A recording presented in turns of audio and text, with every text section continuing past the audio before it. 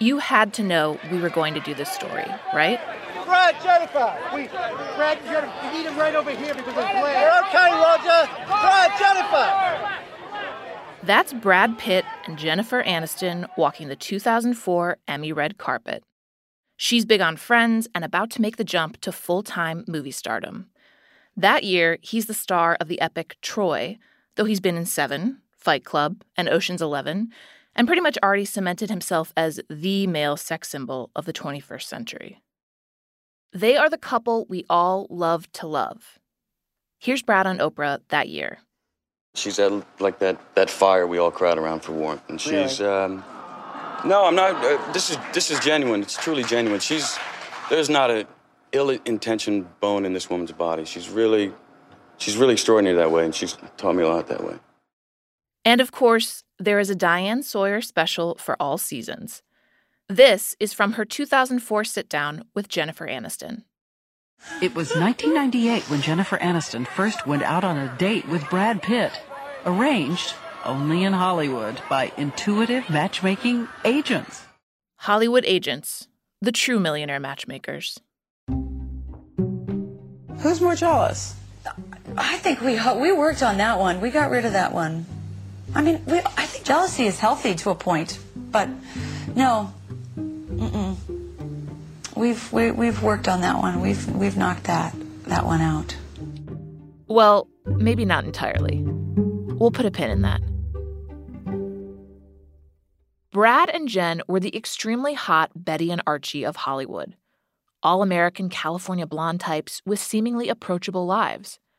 Jen was a fun comedic actress. She had cool, layered hair. So did Brad occasionally. They gave us truly beautiful red carpet photos to look at. And then there was Veronica.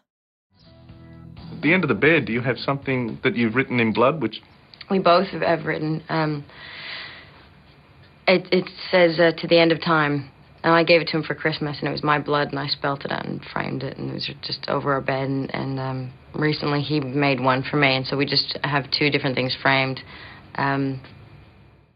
That's Angelina Jolie in July 2001 talking about her husband, Billy Bob Thornton, an actor 20 years her senior. These two were wild. Here's a clip of them on the MTV red carpet. You want me to be honest with you? We in the car on the way here. Yeah. This video is hilarious. Billy Bob is in a trucker hat, and for the entirety of this interview, Angelina Jolie is sucking on and kissing his cheek and lip. And that's not even her most infamous red carpet kiss. That was with her brother on Oscars night 2000. I'm not even going to get into that. It happened. Look it up. Here's a hasn't-aged-well clip of Charlie Rose cringingly stroking Jolie's tattooed arm. And what's this one? It's an H. My brother's middle name is Haven. And there are, what, 6 in all? Something like that. Yeah. And why do you do this? I don't have many on places you can see. Most of them are in the areas that can't do nude scenes. There was also a lot of stuff with her famous father and knives and vials of blood and drugs and bisexuality, which the magazines of the 2000s were not equipped to cover in any kind of grown-up way. Angelina Jolie was basically the most alienating movie star out there, but also extremely, extremely hot. And she pulled in box office bank as the star of the Tomb Raider franchise. You know where I'm going with all of this, of course. But I'll let Lainey Louie of the blog Lainey Gossip spell it all out. And then along comes the raven-haired, buxom, tattooed, wild girl to blow up this love affair for the ages. It classically tapped into all these fears of that trope of, what does my husband do when he goes to work with that hot colleague? It was 2005 when Brad Pitt and Jennifer Aniston's marriage ended, and the world was soon to know a new celebrity portmanteau, Brangelina. Long did it rain, at least by Hollywood standards. If Bennifer had marked a beginning of the era of rapid tabloid coverage, then Brangelina came at that era's peak. pretty much every Us Weekly cover in 2005 and some of 2006 had a piece of news about the love triangle. A whole lot of reporting and resources were poured into getting those juicy features, one of the last stands of print media's glory. And the drama was, like Lainey said, all about women's fears. Fears of betrayal, of jealousy, of not having it all. That fear sold a whole lot of magazines, and honestly, is probably still messing with your brain to this day. From The Ringer, I'm Claire Malone, and this is Just Like Us, the tabloids that changed America.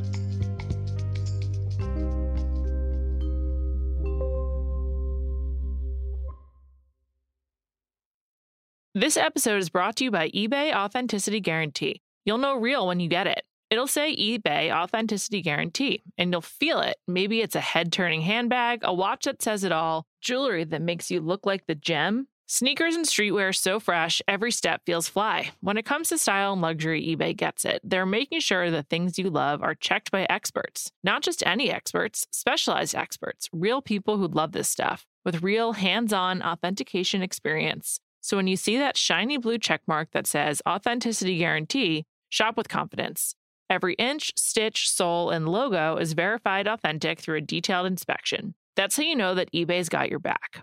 Because when you finally step into those sneakers, put on that watch, get your real gold glow up, swing that handbag over your shoulder, or step out in that streetwear, you'll realize that feeling is unlike any other. With eBay Authenticity Guarantee, you can trust that feeling of real is always in reach. Ensure your next purchase is the real deal. Visit ebay.com for terms. This episode is brought to you by Cars.com. When you add your car to your garage on Cars.com, you'll unlock access to real-time insights into how much your car is worth. Plus, view its historical and projected value to decide when to sell. So when the time is right, you can secure an instant offer from a local dealership or sell it yourself on Cars.com. Start tracking your car's value with your garage on Cars.com. My tabloid and celebrity trash love definitely skipped a generation. My parents subscribed to things like National Geographic and forbade us from watching cable television. But my grandma was a huge fan of the National Enquirer and Howard Stern. The more outrageous, the better. Grocery store tabloids during the 1990s were basically considered delicious nonsense far beyond the scope of respectability. Publications like the National Enquirer and Star even looked a little grubby. They were published on newsprint and had grainy, weird photos and way too much cover text.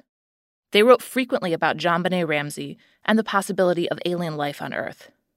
I would have never even dreamed to ask my mother to buy one. Here's an old SNL parody of the National Enquirer's editors if you want an idea of the popular consensus. On page 3 here, the article about the monkey performing surgery on the blind woman. Yeah, right. I think it needs a picture. I went through the files, Chief, and we have a picture of a chimpanzee wearing a stethoscope. That's great. That'll help. Go with it. The great innovation of Us Weekly was that it took the salacious stuff that my grandma loved to read about and packaged it in a way that would make someone like my mother want to pick up a copy. Not that you would, Mom, but just saying. Us Weekly readers were young, relatively affluent women with a median household income of over $72,000 in 2005. That's over $100,000 in today's money.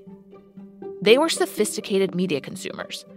They wanted quality and good dish. In 2003, Janice Min took over for Bonnie Fuller as Us Weekly's editor-in-chief. At 33, she was her target demographic. She had 2 degrees from Columbia University, and she had her first child while working at the magazine. Her former colleagues and numerous profiles describe her as a very chic New York lady. Think pin-perfect Prada.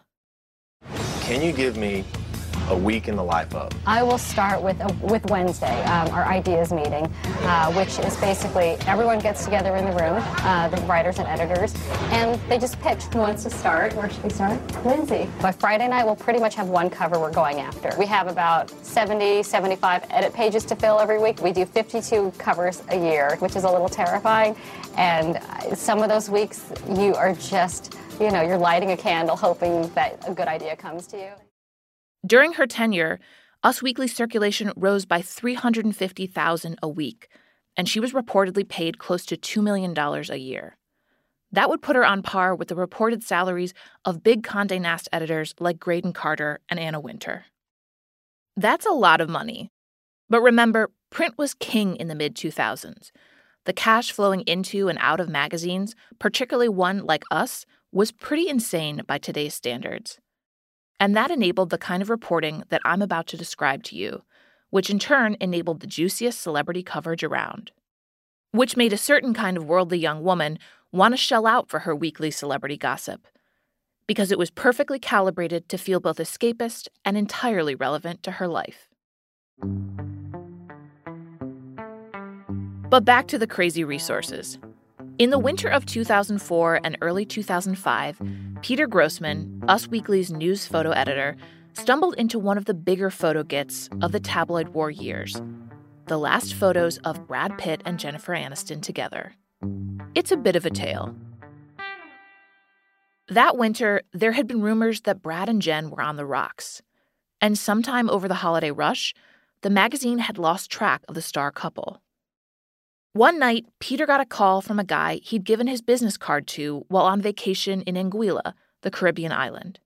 Peter had gotten in the habit of giving out his info while on vacation in nice places, just in case. Peter is a very smart guy, a good talker, and it's easy to see how he sourced up so well. His Anguilla guy was giving him a rundown of the celebs on the island for winter break. It turned out that included Brad Pitt, Jennifer Aniston, David Arquette, and Courtney Cox. And his source knew where they were staying. Peter told him to hang tight. He'd see him in Anguilla the next day for lunch. And I remember walking down the hall to Janice's office and just saying, I found them. I found them. I found Brad and Jen. When Peter got to Anguilla the next day, he was actually able to meet up with a photographer that he'd sent down a few days before, just in case any good celebs were on vacation. See? That good old print money. The first couple of days were slow. The celebrity contingent was holed up in a house. Then, Peter and company found out that the movie stars would all be going to lunch at a restaurant that could only be accessed by rowboat. In other words, a perfect situation to get a paparazzo shot. One way in, one way out. The pap hid out in his car on land, and Peter took a rowboat and had lunch at the same restaurant as Brad and Jen. And I went and got to have lunch, and there's Brad dancing around and doing his thing. The band was called the Happy Hits.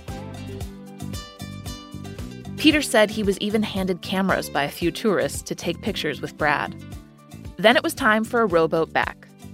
His photographer was situated just out of sight, ready to take a picture undetected. But then... these two morons come out from their car, from a rival agency that I didn't know was there, screaming like they're on Robertson. Brad, over here, over here. They're on the dock with them. And I'm watching this happen, and I'm like hearing the opera tragedy music in the background. Like, oh, is this happening right now? And then I look over at my guy, and he's like looking at me. What do I do? And he kind of gets out of the car to try to get and it's a disaster. It's just a fucking nightmare. The Pitts and Arquettes got spooked. They checked out of their house. But fortunately for Peter and his pap, they checked into a luxury villa on a property where Peter had another contact.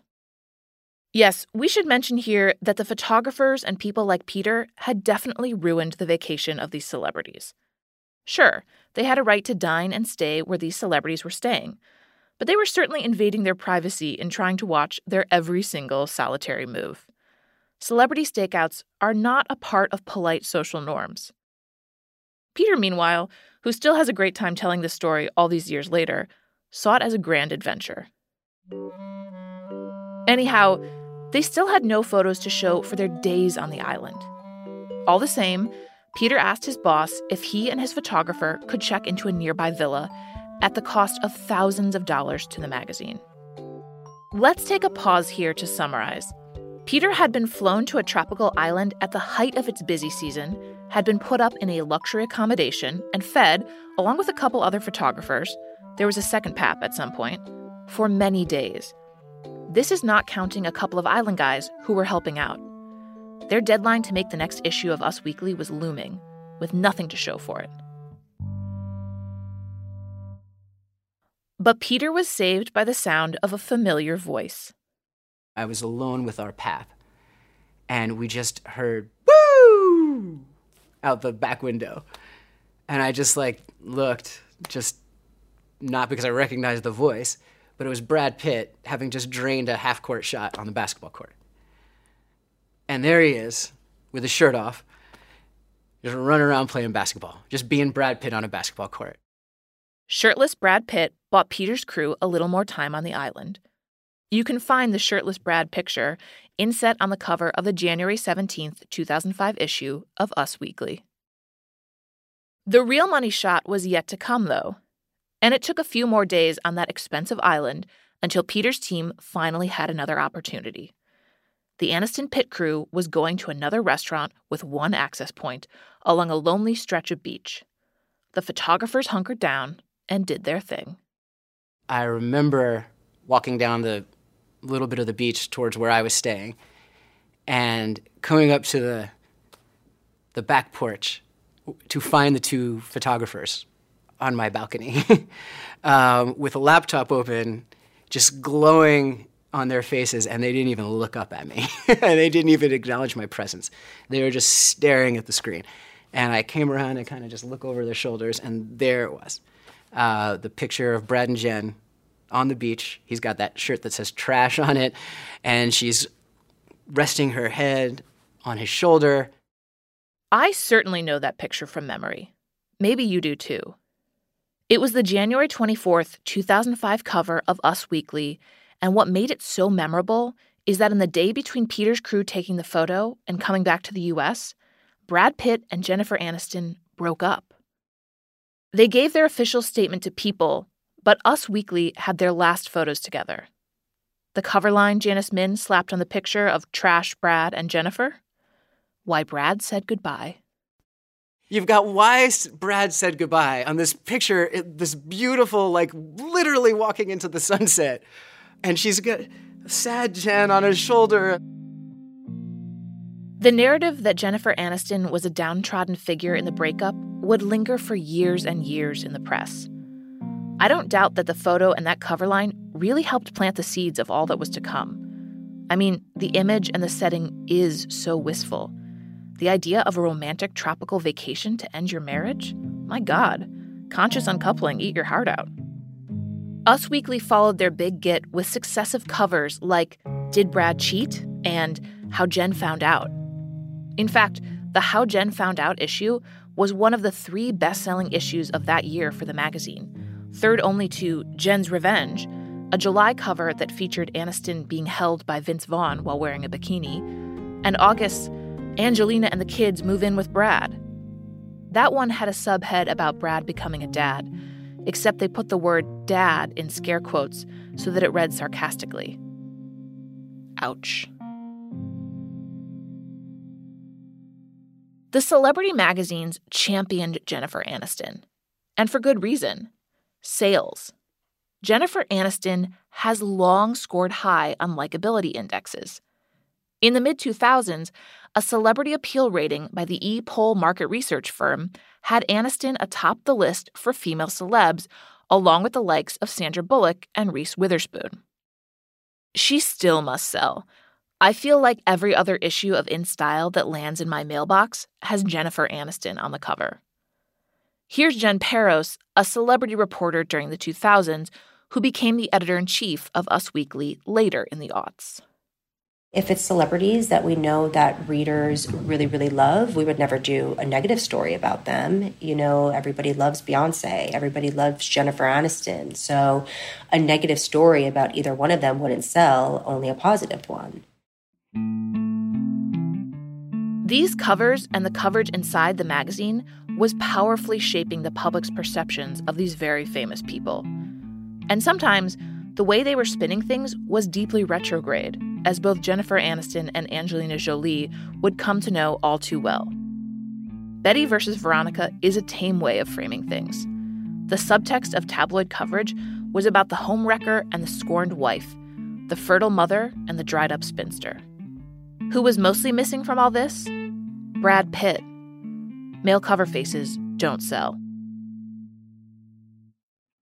Us Weekly went to great lengths to get good pictures, and they knew which way to tilt their covers so that the celebrities their readers liked were getting a boost.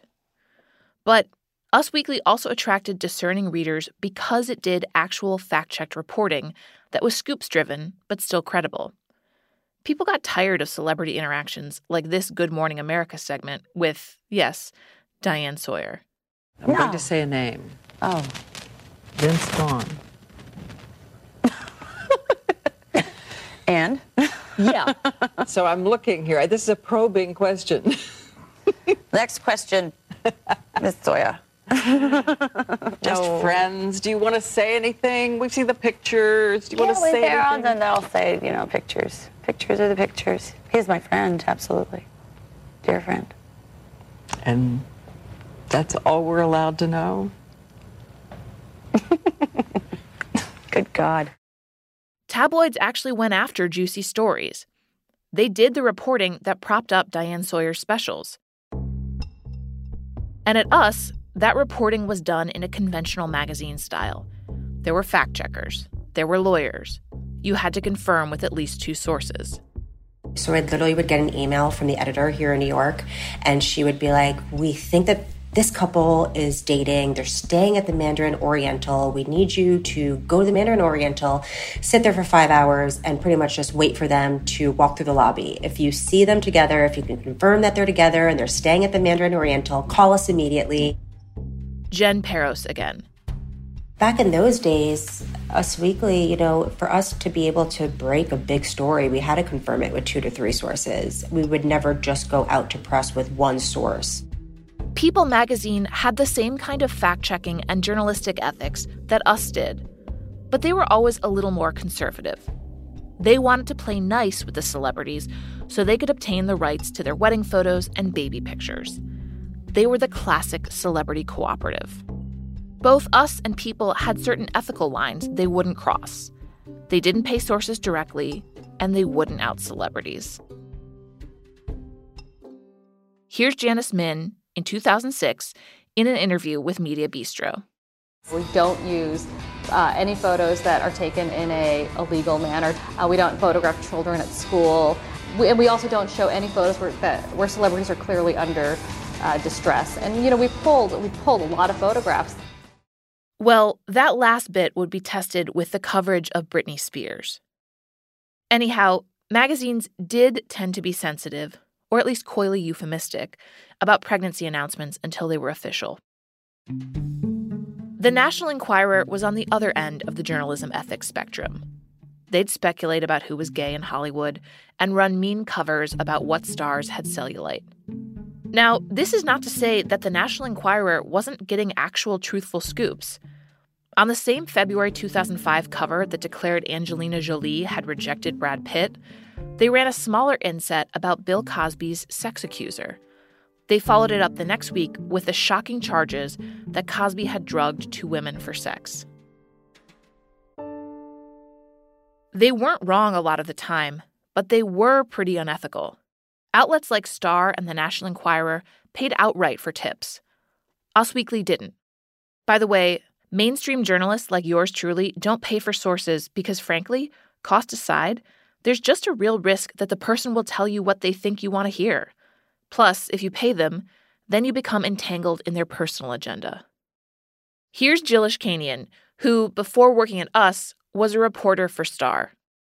There was a different demo going on between who gave information to Us Weekly and who gave to Star, and I would say the Star person, they wanted money most of the time. Jill said she'd also get disgruntled relatives and mistresses of celebrities who'd call in. There's a woman who faxed in, if you want to see who, and this was a top TV star, if you want to see who he's having an affair with, you need to be at LAX at this time and this da-da-da. So sure enough, we sent photographers and got pictures. And then we traced the fax thing. And it was the mistress because she was tired. She had been dating this famous TV star for years and no one had ever figured it out. Jared Shapiro, that former Bonnie Fuller assistant we heard from on episode 1, went on to become the executive editor and later editorial director at Life and Style, and became ensconced in the wild world of tabloid sourcing. There was a travel agent that had every celebrity's, frequent flyer numbers. So you knew every flight they were getting on and everywhere they were going. Well, that guy's risking his career for you. You're going to pay him. But he was providing you a service, possibly better than anybody else on your staff. If you know Angelina Jolie is getting on Flight 17 from New York to LA on American Airlines and she's sitting in seat 1A, and I can book a reporter to sit in seat 1B, it's pretty good access, and we did that. Jill told me her first big star story was actually about how Brad Pitt was a big pothead. That was such a big, shocking scoop back then that Brad Pitt and Harrison Ford would blaze up in their trailers while filming The Devil's Own, that Jill was given $10,000 to tip out her sources. It was a different ballgame with Us Weekly tipsters. With Us Weekly, it was a little more complicated. I would say it was publicists. It was people who wanted more fame than they had. Like that girlfriend of the powerful Hollywood man who tipped off Us Weekly to all the Bennifer wedding plans. Remember that from the first episode? Jill said they rewarded her for information by putting her in a best-dressed slot in the magazine. Or take the case of Neil Lane, the now-renowned jeweler to the Bachelor franchise. Back in the Bonnie Fuller days, Jill pitched a flattering feature on him, and boom, she had a source. Neil would tell her all the nitty-gritty details when a big name bought something. Oh, Jill, I'll tell you, it's 7 carats, it's this, it's that. She wants something like that. And, and women love that stuff. Women love the details about rings and weddings. Us Weekly reporting was more conventional, if still invasive. It trained readers to trust the magazine despite its lowbrow content.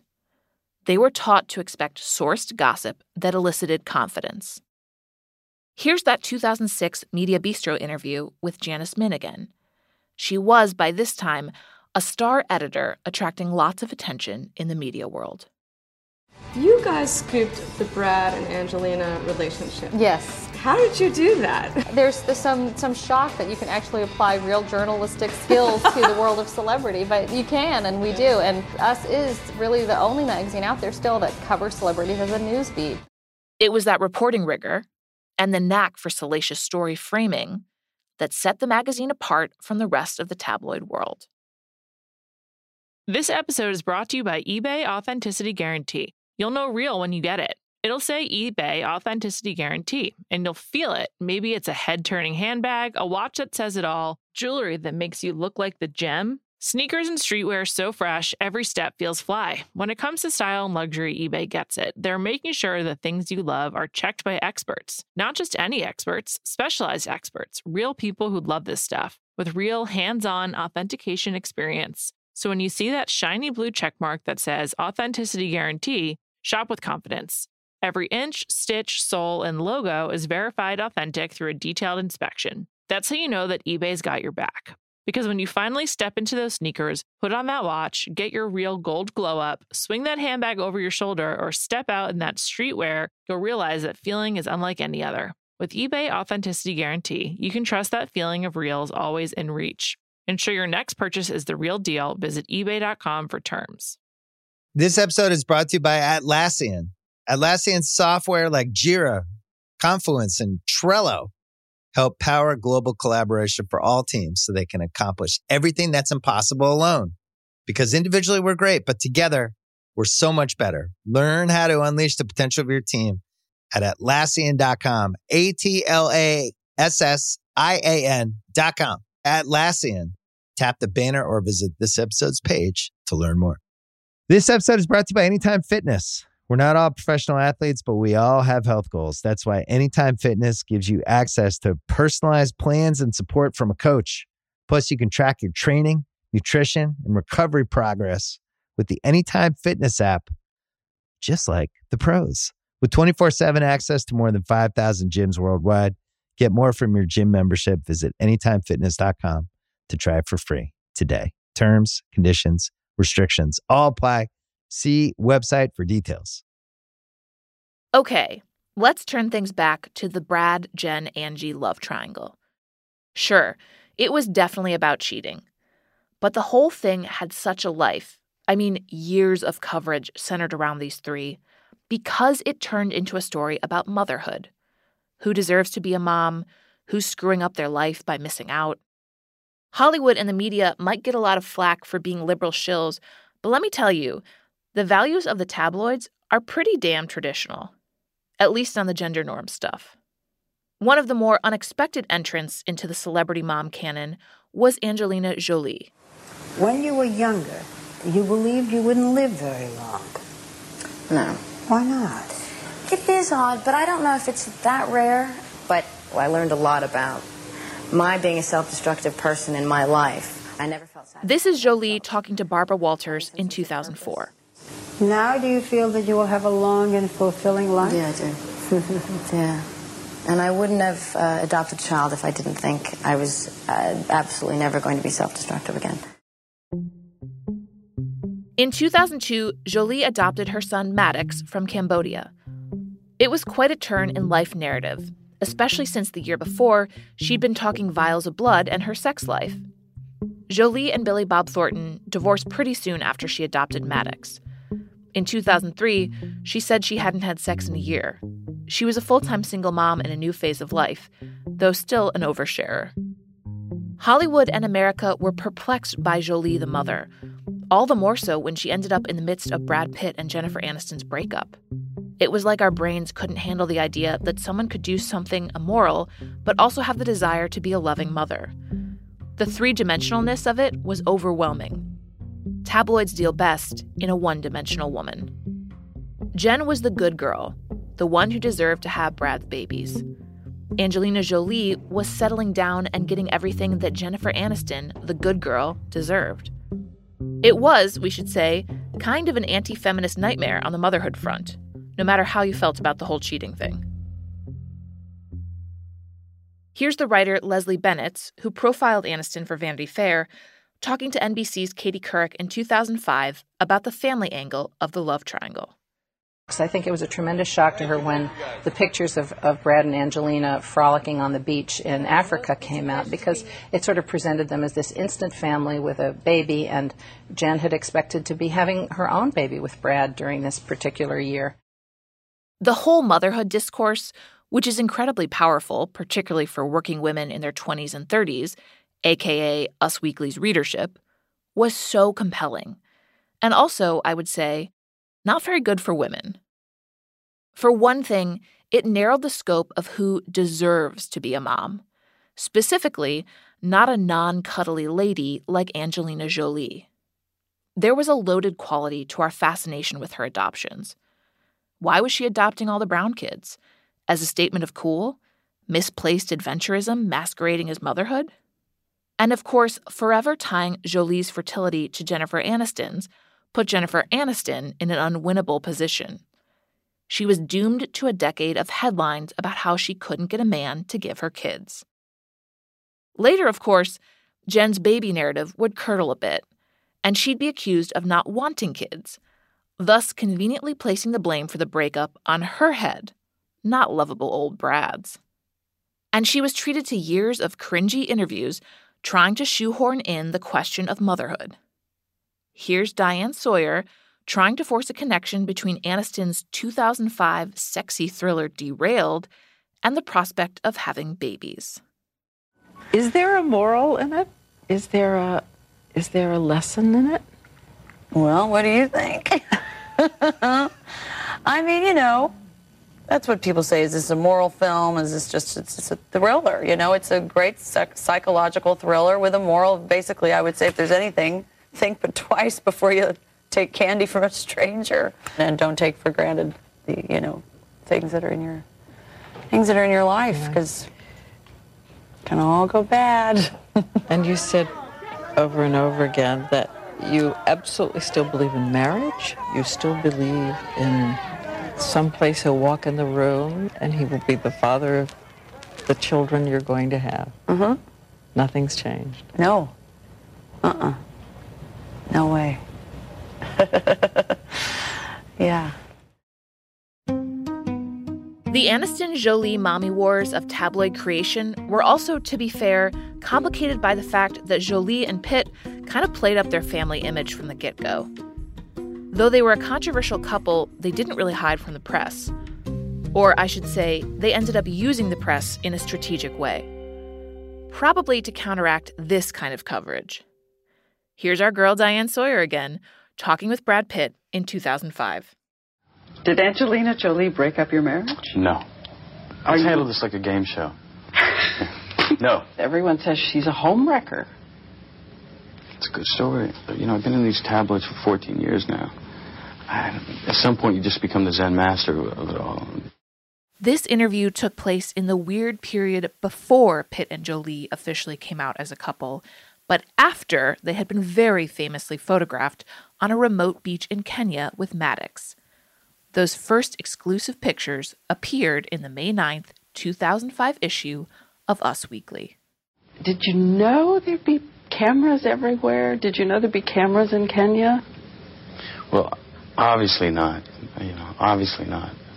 I mean, it's an amazing fact, the bounty that's on my head and the lengths that these people go to get these shots and the amount of money that they're paying for these shots. Okay, so these photos were almost definitely set up. That's what a couple of people in the paparazzi world told me. It's basically impossible to confirm at this point. I couldn't track down the photographer who took the actual photos.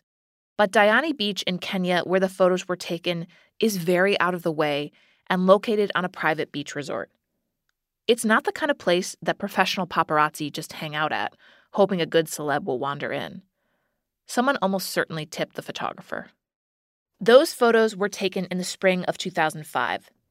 That summer, though they had yet to confirm they were together, Jolie and Pitt did a photo shoot for W Magazine that was basically a caricature of domestic bliss. She dressed as the sexed-up suburban housewife, he as the hunky hubs with a gaggle of kids in tow. It was in slightly bad taste. Jennifer Aniston certainly thought so. That was what she meant by her quote to Vanity Fair about Brad missing a sensitivity chip. But it was only the beginning of a years-long tabloid obsession with the Jolie-Pitt children. People magazine reportedly spent anywhere between $4 to $7 million on the first photos of baby Shiloh, while the pictures of their twins, Knox and Vivienne, were reportedly bought for $11 million. Jared Shapiro told me one memorable story that illustrates the lengths tabloids would go to get stories about Jolie-Pitt progeny, particularly Shiloh, who was born in Namibia. This said reporter wanted to get into the hospital where Angelina Jolie was giving birth. And we're not talking about Cornell Weil here, this huge 20-story, we're talking about a little 2-story, 10-room. So it is not easy to get in, especially they have tarps up everywhere. So he took a rock and she hit herself over the head to give her, these were not instructions from the news desk, by the way. And she checked herself into the hospital and was in the room next to Angelina Jolie giving birth to Shiloh. Oh my God. So again, when people are always like, how do you know that? How is that true about news? That's how.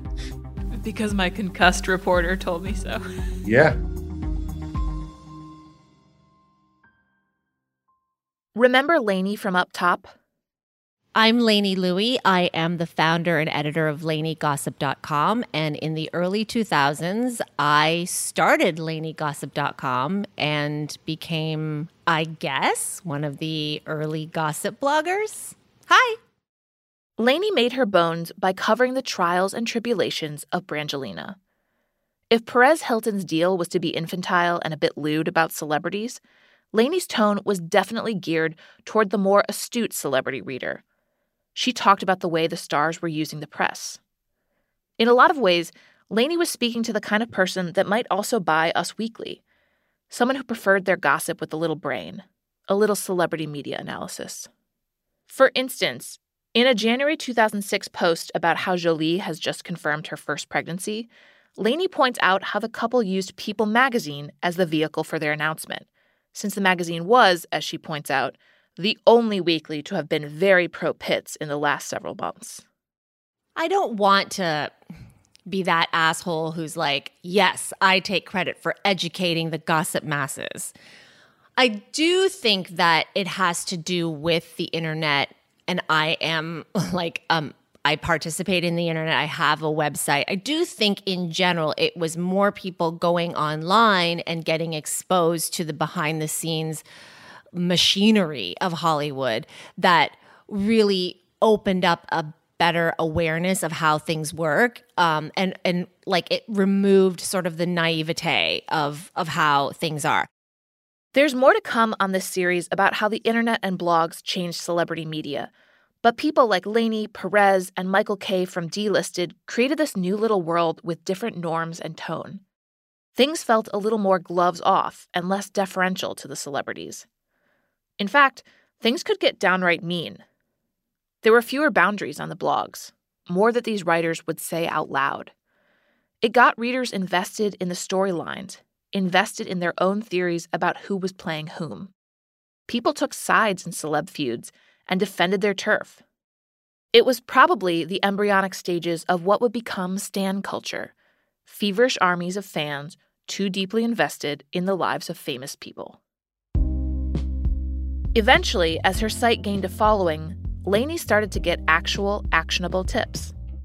I reported that Brad Pitt and Angelina Jolie would have their baby Shiloh in Africa somewhere, like 3 months before the baby was born in Namibia.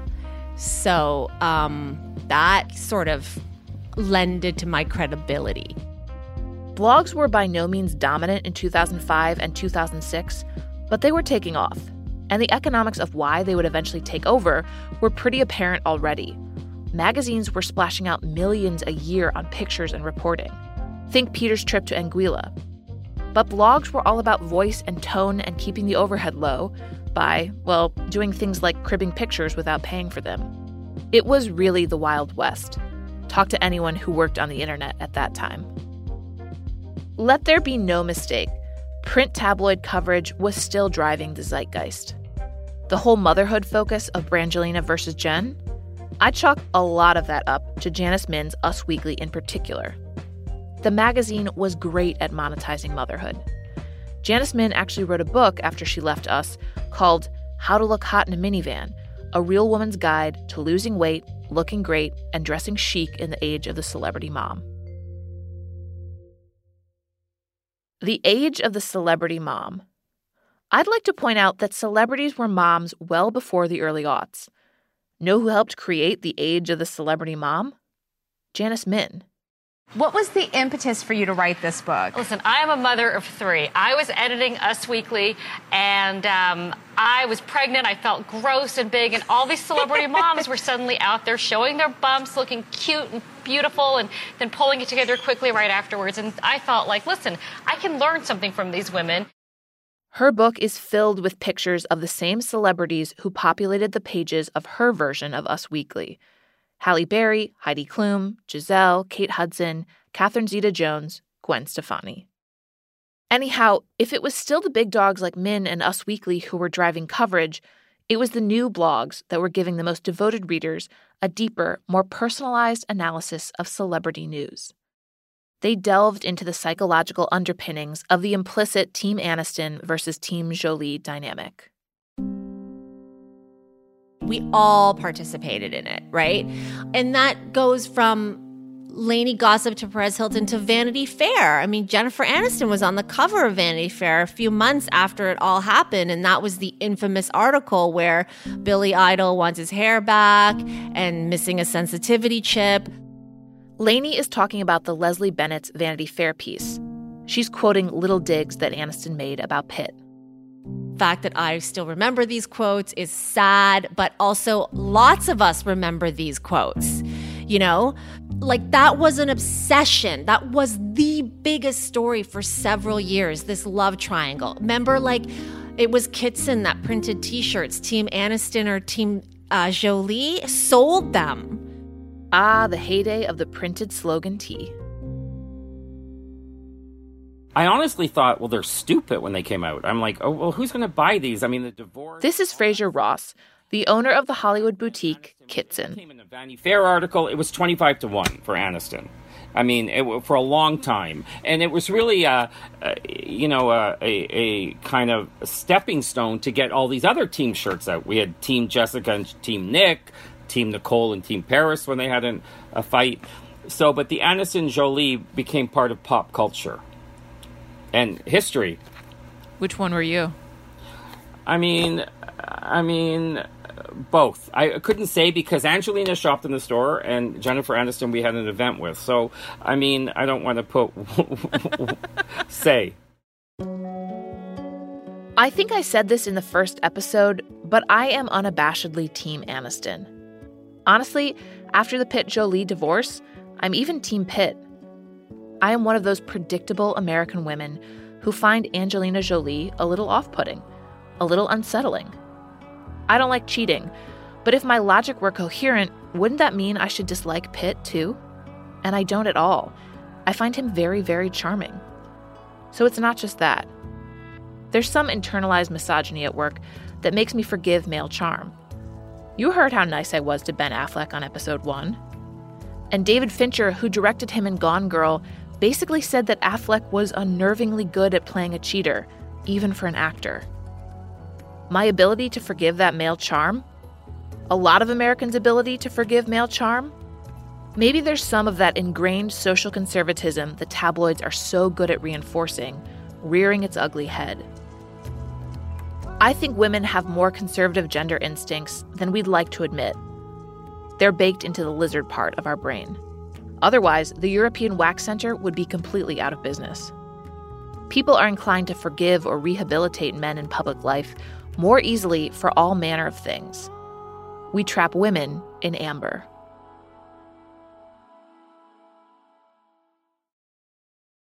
The whole Brangelina love triangle tale has had some twists in recent years. There was a 2016 incident on a private jet that led to allegations of child abuse by Pitt, which were later investigated and no charges were ever brought. The divorce was inevitable. It's been followed by an ongoing ugly 5-year custody battle over the kids. Through all this, Jennifer Aniston and Brad Pitt have pretty publicly reconciled. Here they are at the 2020 table read for charity of Fast Times at Ridgemont High. Hi, Aniston. Hi, Pitt. How you doing? Good, honey. How are you doing? Yeah, I'm all right. The internet, as the internet likes to say, swooned over this interaction. The idea of a reversion to the Hollywood mean, a golden laid-back couple, was almost too much to handle. People seemed genuinely buoyed by the news cycles about Aniston-Pitt interactions at award shows. Angelina Jolie isn't getting that kind of press. She's fighting a very public battle to keep Pitt from having joint custody, and her lawyers have said some of her kids want to testify against Pitt in court. She also vaguely alluded to the past decade of her personal life having been difficult in an interview this summer with The Guardian. If I'm honest, I still find Angelina Jolie confounding, while I innately get the appeal of shipping Jen and Brad. But custody battles are sad. This one seems sad and isolating in a way that maybe only layers of wealth and celebrity can engineer. And it makes me feel for this extremely wealthy, beautiful woman, Angelina Jolie, who I've been conditioned to dislike since I was a teenager. She seems a little out there on her own. If you think about it that way, the old tabloid party lines and one-dimensional characterizations have held up pretty well all these years later. Brad and Jen are still the laid-back, cool, would-be couple, and Angelina Jolie is still the weird outsider. Nostalgia at its worst. Next time on Just Like Us. What TMZ became was the page 6 for everywhere in the country except for the 5 boroughs of New York City. Jen Aniston doesn't talk when she comes out of a restaurant. But you know who does? Brandon Davis. And you know what he does? Says a lot of shit on Lindsay Lohan, which becomes internet gold. And it felt like I was constantly, I sounded like, a shrew a bit. Like, we can't write this. We can't do this. And I can see how in a newsroom, nobody wants that. And it started I felt like I started to become like, the culture police. And I hated that. Just Like Us, The Tabloids That Changed America was written and reported by me, Claire Malone, with story editing by Amanda Dobbins. The show was executive produced by Juliette Littman and Sean Fennessy. Our producers are Amanda Dobbins, Kaya McMullen, and Vikram Patel. Sound design and engineering by Hansdale Shee. The music is from Epidemic Sound and Blue Dot Sessions. Copy editing was done by Craig Gaines and fact-checking by Juliana Ress. Our art director is David Shoemaker. Illustration by Michael Weinstein. Thanks for listening.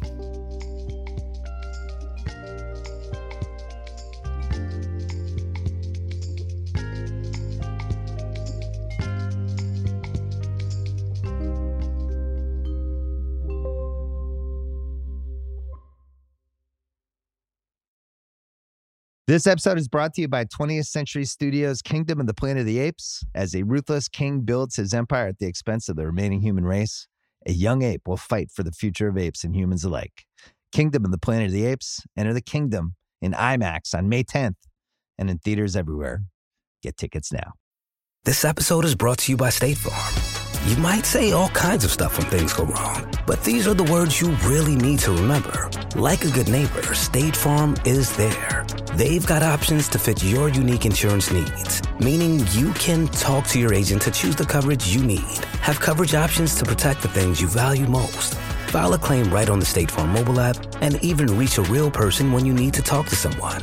Like a good neighbor, State Farm is there.